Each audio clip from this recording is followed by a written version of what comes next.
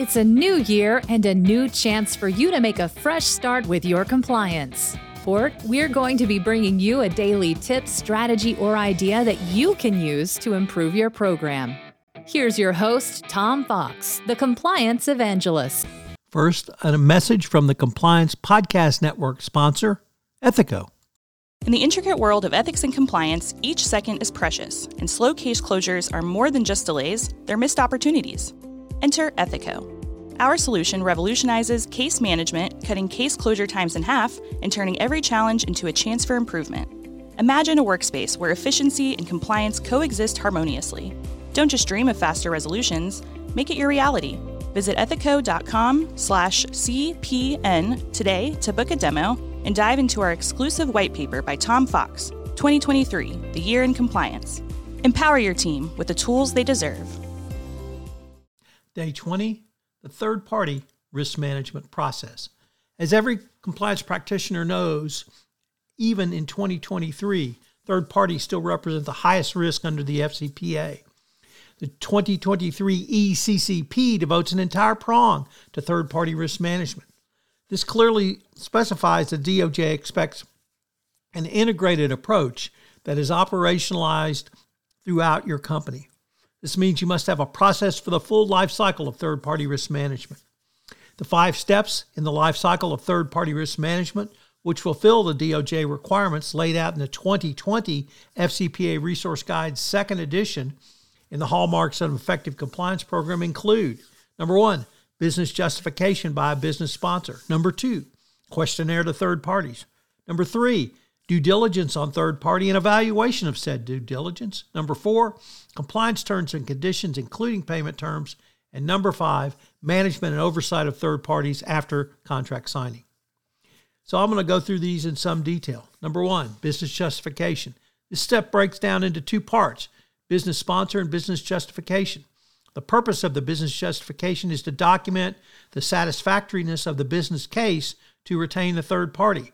The business justification should be included in the compliance review file assembled on every third party at the time of the initial certification and if there is a renewal.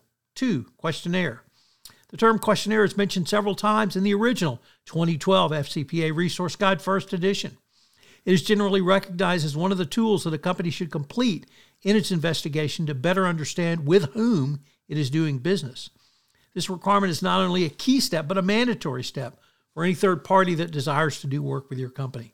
Number 3, due diligence. Most compliance practitioners understand the need for a robust due diligence program to investigate third parties, but we've struggled with how to create an inventory to define the basis of risk of each foreign business partner and thereby perform the requisite due diligence.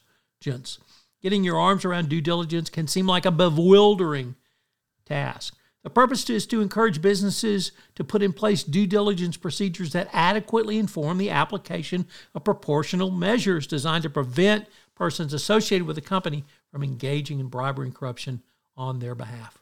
With this due diligence, you then perform a triage. Triage is how you determine where each third party falls in the ranking of priorities. Asha Palmer, SVP of Compliance Solutions at Skillsoft, has noted, appropriate due diligence may vary upon company size, action, and type of third party.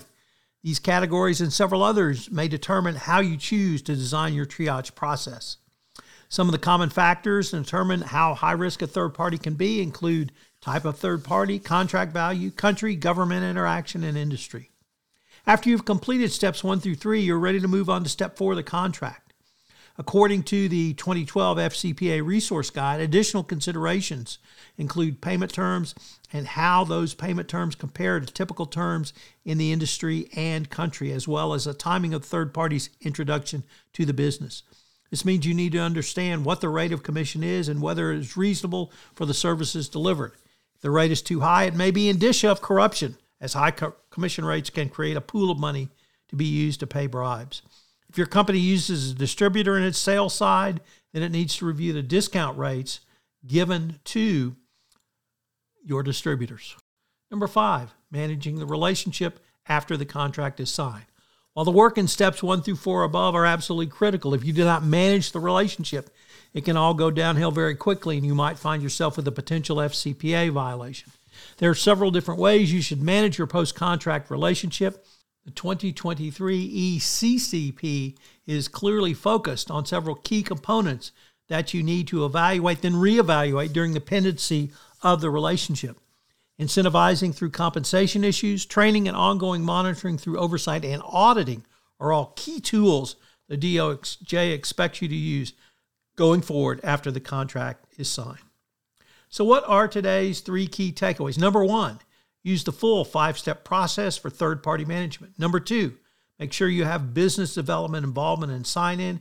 And number 3, operationalize all steps going forward, including those with business unit reps.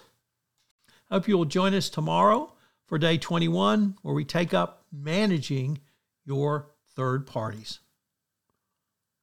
The Compliance Podcast Network is sponsored this month by Ethico. Ethico is a leader for compliance champions like yourself with its ethics and compliance optimization system built to turn goals and guidelines into real ROI for your program.